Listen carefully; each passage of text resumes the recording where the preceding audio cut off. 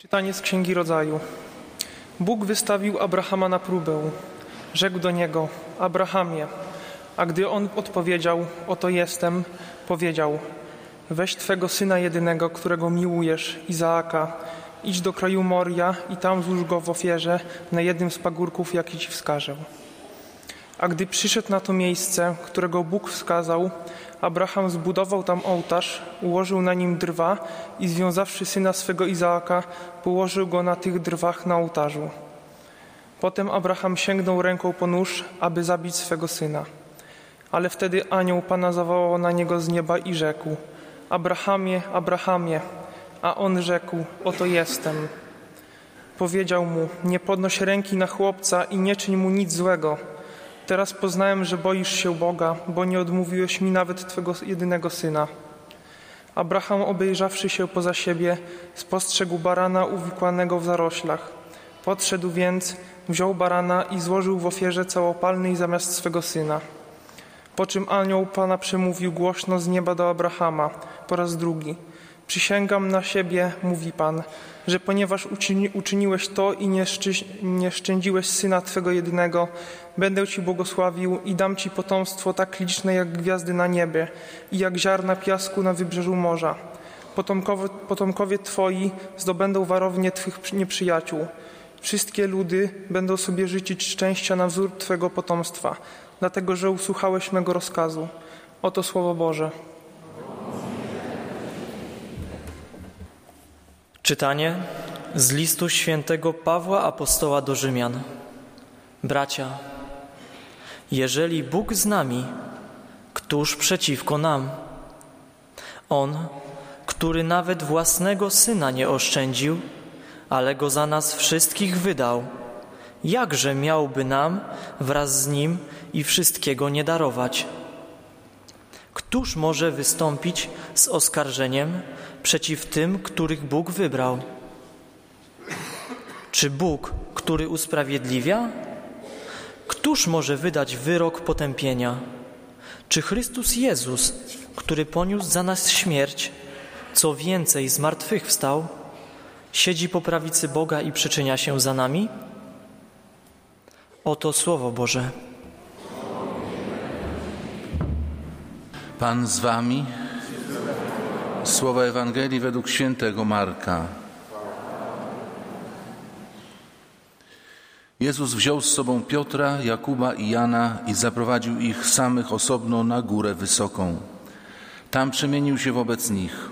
Jego odzienie stało się lśniąco białe, tak jak żaden wytwórca sukna na ziemi wybielić nie zdoła. I ukazał się im Eliasz z Mojżeszem, którzy rozmawiali z Jezusem. Wtedy Piotr rzekł do Jezusa: Rabbi, dobrze, że tu jesteśmy. Postawimy 3 namioty, jeden dla Ciebie, jeden dla Mojżesza i jeden dla Eliasza. Nie wiedział bowiem, co należy mówić, tak byli przestraszeni. I zjawił się obłok osłaniający ich, a z obłoku odezwał się głos: To jest mój Syn umiłowany, Jego słuchajcie. I zaraz potem, gdy się rozejrzeli, nikogo już nie widzieli przy sobie, tylko samego Jezusa. A gdy schodzili z góry, przykazał im, aby nikomu nie rozpowiadali o tym, co widzieli, zanim Syn Człowieczy nie powstanie z martwych. Zachowali to polecenie, rozprawiając tylko między sobą, co znaczy powstać z martwych. Oto Słowo Pańskie.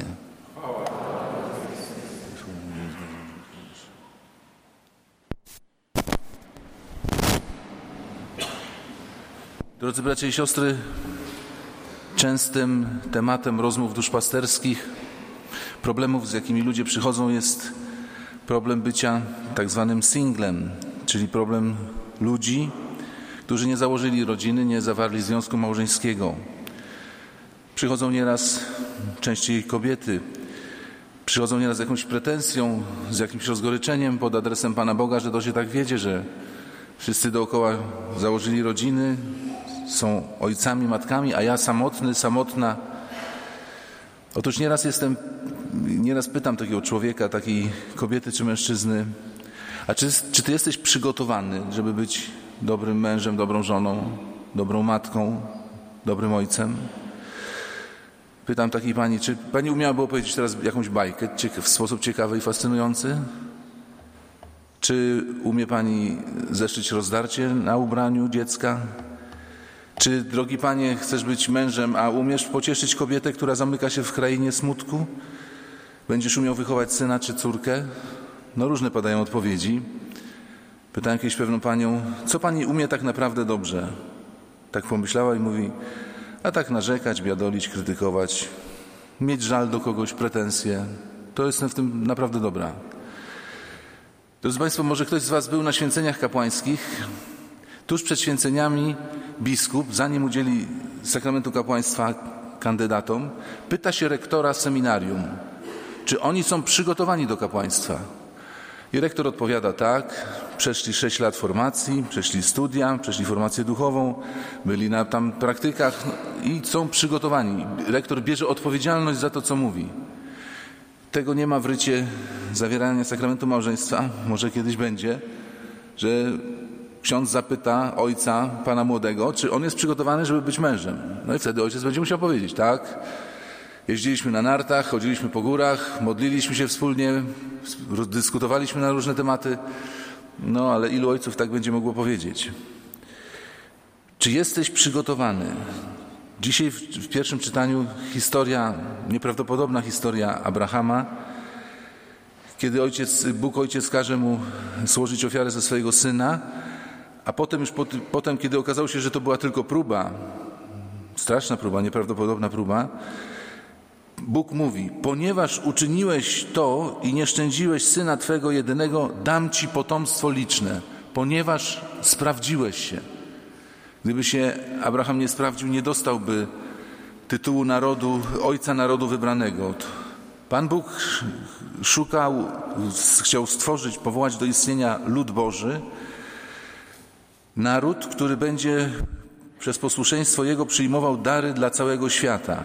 Naród, z którego wyjdzie Mesjasz. I Pan Bóg musiał takiego człowieka sprawdzić. Kochani, kiedy się poszukuje kandydatów do lotu w kosmos, ile testów fizycznych, psychicznych, po wyczerpaniu, po zmęczeniu, po jakimś sytuacjach ekstremalnych. Czy taki człowiek nie traci kontroli nad sobą?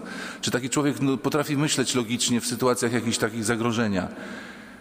My nieraz mamy pretensje, że Pan Bóg mi nie daje tej misji, którą ja bym chciał właśnie w wymiarze rodziny, dzieci, ale czy jesteśmy przygotowani na coś takiego? Trzeba uczciwie odpowiedzieć. Ja oczywiście nie sugeruję, że każdy, kto jest kawalerem, panną, to jest nieprzygotowany i dlatego nie dostaje od Pana Boga tego daru, ale na pewno ten problem jakoś istnieje. Dzisiaj Jezus idzie pokazać swoje chwalebne oblicze uczniom i wybiera 3. Co tych 3 uczniów łączyło? Że im się chciało chcieć, że oni chcieli szczęścia, chcieli czegoś nowego, chcieli coś zdobyć, chcieli coś osiągnąć. Ktoś powiedział, że święty i grzesznik to są bardzo podobne postacie. Ktoś powiedział, jakie to podobne postacie? W tym właśnie wymiarze, że im się chce. Grzesznikowi się chce zdobywać przyjemność, radość życia w sposób grzeszny, łamiący prawo, więc naganny, ale jemu się coś chce, tego nie można zarzucić. Ludzie planują nieraz napad na bank przez parę lat. Ludzie, którzy coś chcą sfałszować, ćwiczą się w grafice przez całe lata. I powtarzam, jest to zło i fałszowanie i kradzieże, ale im się chce. Świętemu też się chce, tylko już drogą prawą iść, drogą uczciwą, drogą Bożych przykazań. Tym 3 apostołom się chciało. Piotr ciągle miał jakieś inicjatywy, to Państwu często tu podkreślam, mój patron, tak go bardzo lubię. Ciągle miał jakieś inicjatywy, chciał chodzić po wodzie, chciał walczyć mieczem, chciał, żeby Jezusa krzyż nie spotkał. No, często miał za to kompromitację i reprymendę mistrza, ale oni chcieli. Czy tak samo synowie gromu, ci to byli oryginalni chłopcy, jak w jednej wsi ich nie przyjęli, to powiedzieli, Panie Boże, to zniszczymy tą wieś piorunem. Synowie gromu, to tak sobie właśnie nieraz myślałem, że jakby dziewczyna przyprowadziła chłopaka do domu i mówi, mamo, pozwól, mój narzeczony syn gromu. Myślę, że entuzjazmu by to w pierwszej chwili nie wzbudziło w rodzicach. Oni chcą zdobyć szczęście, a kiedy już to szczęście jakoś jest na tej górze przemienienia, chcą je zatrzymać. Zbudujmy 3 namioty i zatrzymajmy szczęście. Proszę Państwa, my też chcemy zatrzymywać szczęście. W jaki sposób? Jak jest ślub, potem wesele, to się wynajmuje operatora kamery i on ma uwiecznić szczęście. Ten moment, kiedy wszyscy są tak radośni, szczęśliwi, bo zakłada się nowa rodzina, nowa komórka społeczna. Chcemy sfotografować szczęście, chcemy je właśnie zamknąć w obrazie jakimś namalowanym. Chwilę szczęścia. Można i w sposób prostszy. Niejedna dziewczyna trzyma na półce gdzieś tam w biblioteczce biały kamyk z plaży i to jest zamknięte szczęście, kiedy tam spędziła z chłopakiem noc i czekali na wschód słońca. Zasuszony listek to też zamknięte szczęście, jakieś pamiątki po właśnie takich niesamowitych wydarzeniach. I oni chcieli to szczęście zamknąć i już je mieć, a Jezus jak zwykle dosłownie tego nie mówi, ale jego wypowiedź i wypowiedź Ojca jest taka: dalej, nie zabieraj tego szczęścia, nie zatrzymuj tego szczęścia, nie pakuj tego szczęścia w ładny papier kolorowy, tylko pójdziemy jeszcze dalej, czekać jeszcze większa pełnia serca napełnionego szczęściem.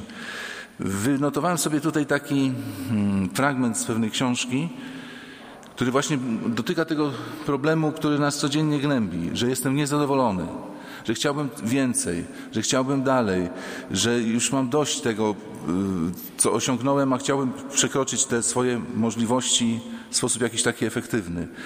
Autor napisał tak: w każdym z nas jest pragnienie w głębi nas samych, w miejscu, które nazywamy sercem. Urodziliśmy się z nim, ono nie jest nigdy zaspokojone. Proszę Państwa, człowiek na ziemi nigdy nie jest szczęśliwy. Jeśli mu się wydaje, że spełnia szczęścia, to trwa dzień, 2, tydzień, pół roku, a potem się rozpada. Urodziliśmy się z nim, ono nigdy nie jest zaspokojone, ani nigdy nie umiera. Nasza tożsamość, przyczyna naszego istnienia tkwi właśnie w tym pragnieniu. Pamiętajcie, nie wszystkie pragnienia się spełniają, ale pragnienia to jest ośrodek życia człowieka. Wiecie, co się w człowieku może stać najbardziej dramatycznego? Kiedy traci pragnienia. Kiedy już nic mu się nie chce i on nikogo nie chce. Wiele razy próbował, nie otrzymał, rozczarował się i boi się ryzykować. Spotykałem ludzi, którzy mówili: proszę księdza, boję się już prosić i wysyłać CV do jakiegoś zakładu pracy z prośbą o przyjęcie mnie, bo ciągle dostawałem odpowiedzi odmowne. Ja się boję tego rozczarowania, że kolejny raz coś tam będę, jakieś podejście robił i znowu zostanę odprawiony odmownie. Drugi cytat. Wielkość człowieka polega na tym, że zna swoją nędzę. Drzewo nie ma poczucia nędzy. Proszę zwrócić uwagę, człowiek jest jedyną istotą na ziemi, która czegoś pragnie, wie, że jest marny, słaby, kruchy, wszyscy tacy jesteśmy, ale to jest królewska tęsknota, to jest tęsknota wydziedziczonego króla. Kiedyś w akcie stworzenia nasza dusza doznała szczęścia, kiedy była tuż przy Bogu. I za tym szczęściem ciągle tęsknimy i go pragniemy.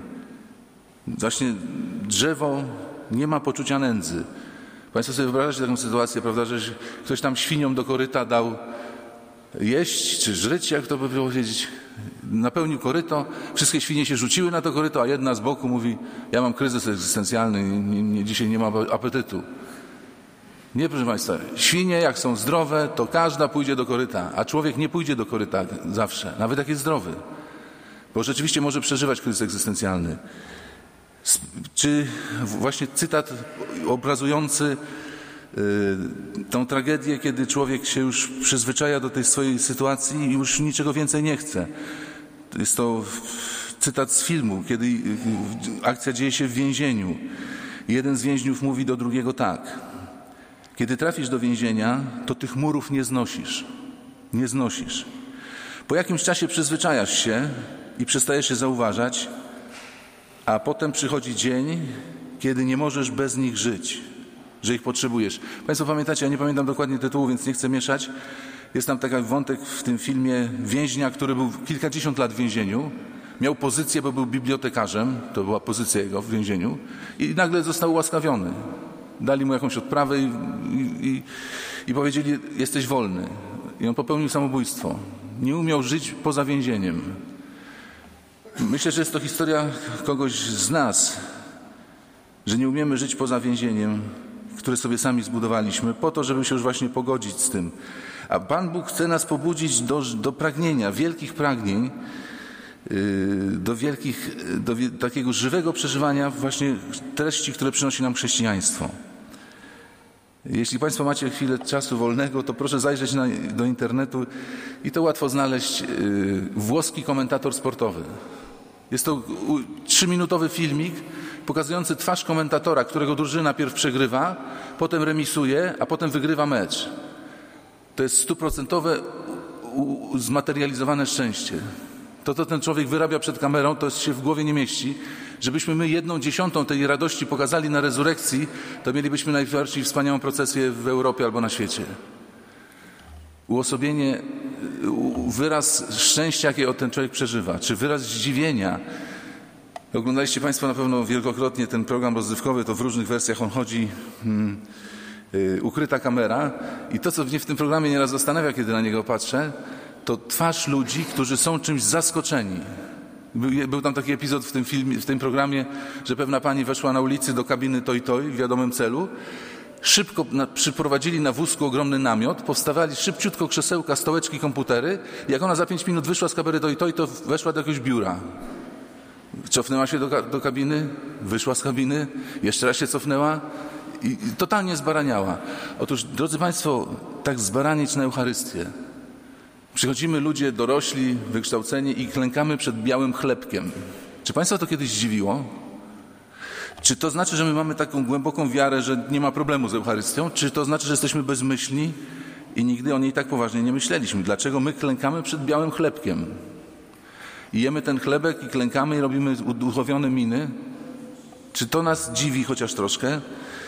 Ksiądz Twardowski napisał: naucz się dziwić w Kościele, że hostia najświętsza taka mała, że w dłonie by ją schowała najniższa dziewczynka z bieli, a Rzesza przed nią upada, rozpłacze się, spowiada, że chłopcy z językami czarnymi od jagód na złość babcią wlatują półnago, w kościoła drzwiach uchylonych milkną jak gawrony, bo ich Kościół zadziwia powagą.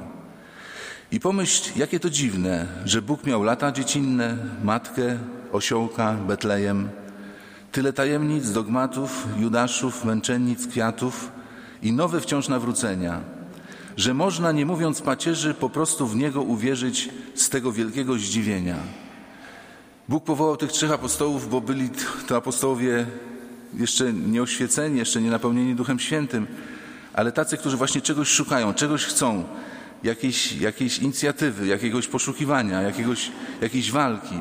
Drodzy bracia i siostry, żeby i nas na górę przemienienia zabrał Pan Bóg, musimy być przygotowani. Musimy mieć właśnie te cechy, że ja czegoś chcę, że mi się czegoś chce, że ja czegoś pragnę, że ja czegoś żądam, że coś chciałbym zdobyć, oddając nawet wiele ze swojego życia. Każdy z nas przechodzi blisko góry przemienienia. Chodzi tylko o to, żeby Pan Bóg uznał nas za godnych pokazania swego przemienionego oblicza. Amen.